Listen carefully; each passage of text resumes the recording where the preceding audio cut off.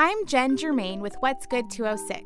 This week, we're looking at young political game changers in Seattle who are working hard to affect change in our communities.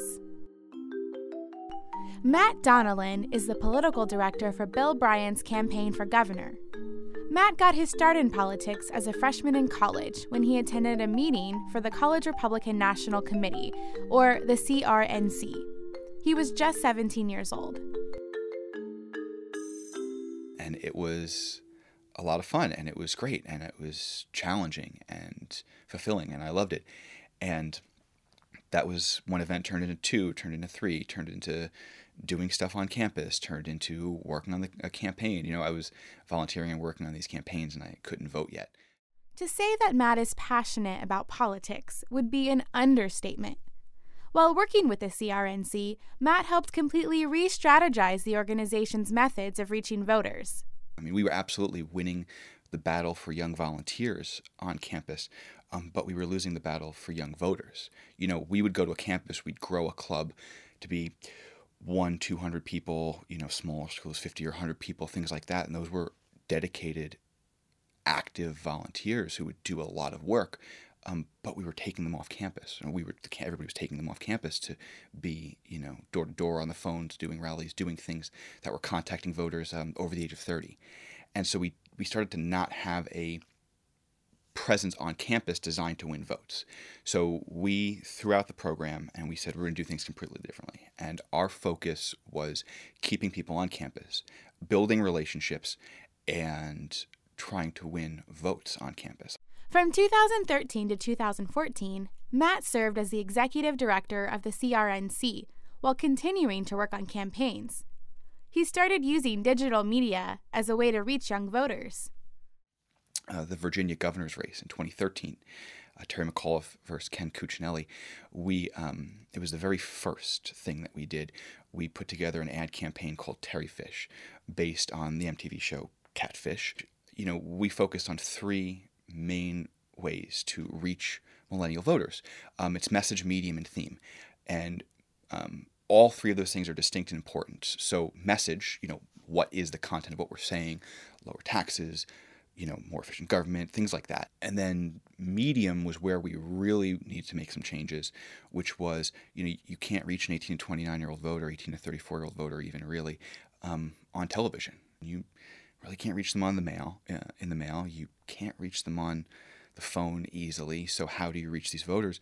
And we turned to digital, and it was enormously successful. And then theme, the last part about that was a relatability. We tend to walk in and say, these are the facts, these are all of them. You know, let's talk about it for a half hour.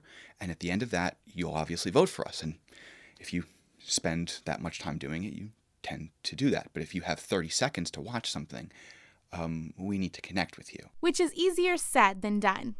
Throughout his experience, Matt has learned a lot about what works and what doesn't work when it comes to reaching voters. Like, for example, the political signs people post in their front yard. Yard signs are just the worst thing ever. You know, they do nothing. I mean, they make people happy, but they don't actually translate into votes that are won, but you can see them and you can feel them and they're tangible. And I always joke around when people tell me about putting signs up on some corner because the corner's full of signs. I'll be like, name three of the candidates whose signs were on the corner. And they'll kind of look at me and they maybe can think of one. In his role as political director for Bill Bryant, Matt's primary job is to win votes, which is not without difficulty in a city that hasn't elected a Republican governor since 1981. The challenge here is, you know, we as Republicans, as conservatives, you know, we are selling vegetables and exercise. And the other side is selling, you know, cake and diet pills. And like deep down, you know that vegetables and exercise are what you need to do.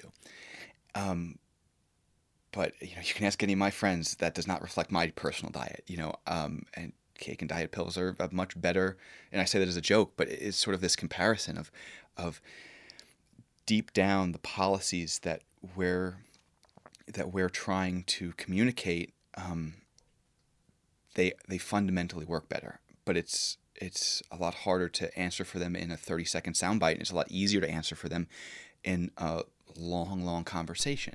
And long conversations are not easily achieved in a time-crunched, soundbite-driven society. Most voters are focused on their families and their jobs and their commute and all the issues that they're facing. They don't want somebody to knock on their door and say, "Sir, do you have, the next, 4 hours to talk about every issue? Ma'am, can you sit down with me and talk about education for, the next day, or come to this meeting?" So it's a challenge communicating essentially the correct ideas in such a brief amount of time. And, the other side is just a master at the sound bites and the quips on this, and it just works for them. The other side, meaning the Democrats. It's always easier to be a Republican in a place where there's already a Republican. Once you can win, you'll continue to win. But we have to sell ideas that really work well in 30 minutes and not 30 seconds. For Matt, diving deep into an issue as opposed to scratching the surface of multiple issues is what's most important. Kind of our current state for the American political system, we try to solve incredibly complex problems with very simple answers. If we just do X, then Y.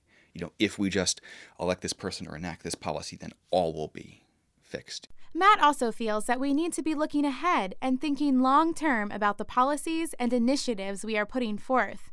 He gives the example of the Light Rail Transportation Initiative, ST3, which Washington will vote on this November. I have a huge problem with ST3 because, we're talking billions of dollars invested in hard infrastructure rail when every major company that we know, many based here in Seattle, are teaming up to build self-driving cars, right? I mean, you name a major technology or just major company in this country, and they are probably teaming up with a group of people to develop a self-driving car. Tesla released their next model car, announced their next model car a few years ago, or a few months ago, and my girlfriend and I put a deposit down. We put a deposit down on an all-electric car that didn't exist yet, and 250,000 people joined us in the first 24 hours.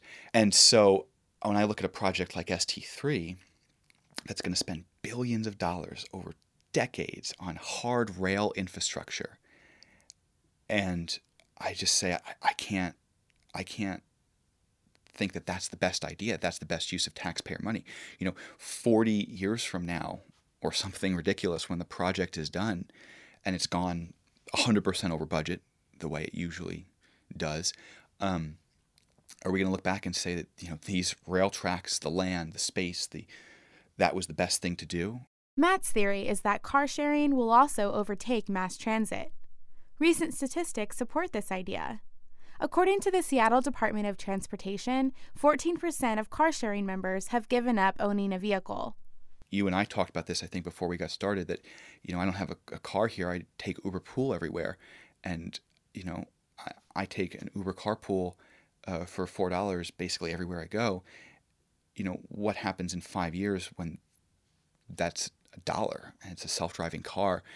No one's going to take rail. But we're still going to be 30 years away from being done. It's evident that Matt's brain is wired for problem solving and critical thinking, which makes politics the perfect fit for him. I had a PC repair business in high school. I think I got broadband internet when I was like 4 or 2 or something like that. And, always had extra computers in the house. And so I would fix them for people and give them back, and then give me $20, and I turned that into a business. And so I was always a technology person. I was always an engineering person and a math person. And then kind of seeing this as, kind of being pushed in the political world, and seeing, this isn't just art, it isn't just science, it's a combination of both, and it is absolutely the most challenging and fulfilling thing I'd kind of done instantly up to that point, and it continues to be. Thank you so much for being here and for talking with me. It was really great to talk to you today. Thank you so much, Jennifer. This podcast was produced by me, Jen Germain. For more stories from What's Good 206, visit our page at kcts9.org.